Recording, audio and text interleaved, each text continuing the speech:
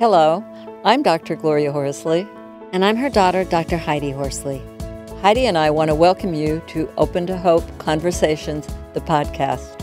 We believe that the greatest gift you can give yourself after a loss is hope, using this moment to connect with others who have not only survived but thrived. So let's get started.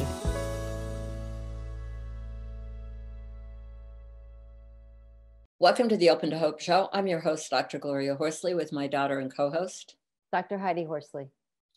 Well, Heidi, we have got an interesting show today because we're going to talk about teenagers dealing with grief and writing about it, which is really interesting, and particularly with all the problems kids are having right now with grief and loss of losing their schools and all the stuff that's going on, and being able to, think about that in terms of grief and loss of family members, I think is really important. So you want to introduce our guest because it's going to be very interesting. Yes, I first want to say that I love the topic because I have a 15-year-old who lost her grandfather 3 weeks ago. And we are here in New York City, not far from you, Tendo. And she is sheltering in and doing online school while she's grieving during a pandemic. And I'm interested to see what you're going to say about what we can do to help teens. So we are going to talk about teens writing about grief with Tendo Mutanda. And she is the Director of Programs and Partnerships at the Alliance for Young Artists and Writers, which is a nonprofit organization that presents the Scholastic Art and Writing Awards. Welcome to the show, Tendo. Thank you so much for having me. So yes, the Scholastic Art and Writing Awards is a program that's been around for nearly 100 years. And it provides a platform for teenagers to express their creativity. So we have 28 different categories in art and writing that students can submit their work to. Additionally, we have special awards. And so the one that's relevant to this podcast is the New York Life Award. Students can opt in their work to indicate that it deals with the loss of a loved one.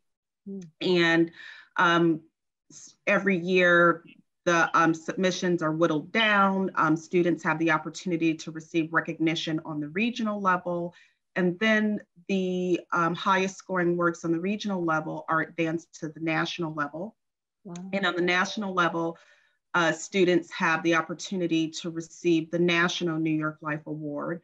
There's also a regional New York Life Award in some states that we know are experiencing issues which ultimately lead to deaths, such as the opioid crisis. And so students might be eligible for a regional award.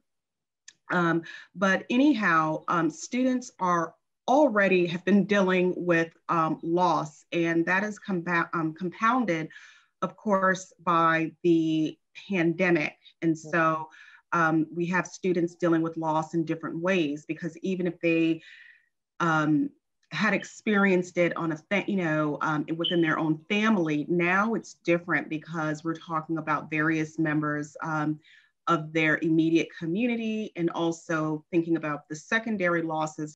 We have examples of work on our website where students are digging in and really exploring their grief and their process of coping with grief creatively.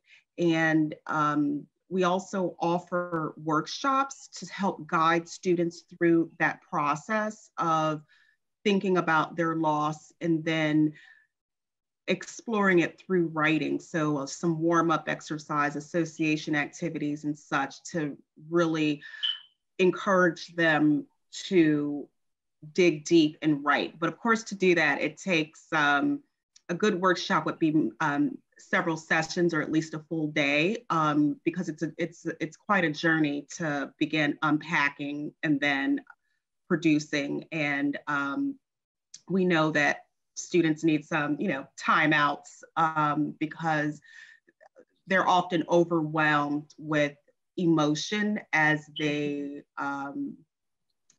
experience the creation process. So Tendo, are the workshops writing workshops and art workshops, or mainly writing workshops? They're actually both. Okay. Sometimes they're hybrid. I'll give you an example. Last year here in Newark, a workshop was hosted at the Newark Museum, and the The students walked through the galleries. They looked at certain work where it was well known that the creator, the intent of the work was to explore grief.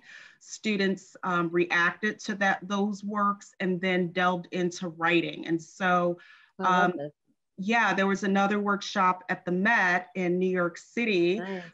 Obviously pre-pandemic again, but students also took a tour through the galleries. They talked about the different colors that were used in a lot of the works that touched on grief and loss, and they explored what techniques the artists used.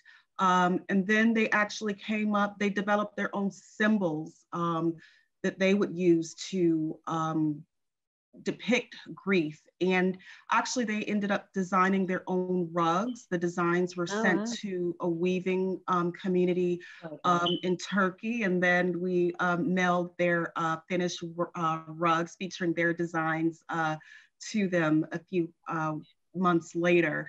So these are just some examples of the different workshops that we offer. They're always free to students. And most recently, we offered an online workshop to students that is still available on YouTube.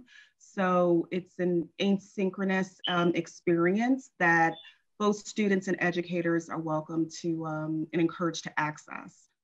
Wow, that sounds fabulous. You know, I love something you said, because we often talk about writing, you know, for grief and how useful it is. But I like the way you clarified it.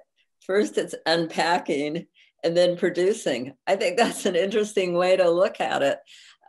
You know, part of it is unpacking your grief and then producing from that, which is an interesting way to look at it, isn't it, Heidi?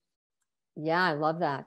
It's very, and art and writing changes. The unpacking is very different. You know, once you get it unpacked, the art changes. Yes, right? Exactly. And the stories might, you know, the first few works that students create might just reflect the emotional part. They might not be so creative, but just because of that process that it takes to sort of transition into their deeper creative selves to really eloquently write about their experiences. And that's what these students are doing. Their work is incredible. Some of it is featured in a publication that we have available online on our website, artandwriting.org, as a PDF. It's called Healing Through Creativity. This summer, we were also fortunate to partner with two premier organizations, the National Writing Project and also the National Association Educators of Visual Art Instruction. And they've created lesson plans to support that resource. So the resource is available for classroom teachers. It's available for grief and bereavement counselors, educators, community leaders, anyone who's interested in working with youth and helping them leverage creativity as a means of processing their grief. So interesting, because I have a grandson. You know, my husband died 3 weeks ago and we had a funeral and my grandson was there, and he is an artist and he's young, and he had his sketch pad. Immediately gets his sketch pad out and starts sketching this whole scene and is showing me, you know, the coffin and whatever. And I said to him, that is fantastic. And he was so proud to show me. And I said, that's really going to change some of your art during the coming year. I'm going to be really interested to see what you're doing. And he got, you know, a smile and said, yeah, it'll be good. So I could see the beginning of process for him was having that sketch pad there. And the communication part is very important, because teens speaking to other teens about their experience is very powerful. And so it creates a sense of community and awareness that they are not alone in this experience. We really do hope that this program inspires students to explore their own grief stories, but also we hope that the resources that we've made available are used so that educators and just community leaders feel empowered to reach out to teens and have just regular conversations about loss. It's not something that should be shoved quietly under the rug. It really resonates with me because I was able to have a connection with him looking at that together. It was kind of a sweet moment. So, hey, thank you so much for what you're doing. And give us your website again, because I know there are going to be a lot of people that access this that are going to want to know. Sure, it's artandwriting.org. Everything spelled out. So artandwriting.org. We have a beautiful new website. So I hope that both students and educators and counselors take a visit. Great. Well, Tendo, thank you for being on this show and for everything you're doing. It's really wonderful. Thank you so much for having me. Thank you so much, Tendo, for everything you're doing for teens out there and giving them a voice through the art and the writing. Thank you. And thanks everybody for joining us today. And we want to tell you that we also have a YouTube of Tendo on site that Open to Hope did.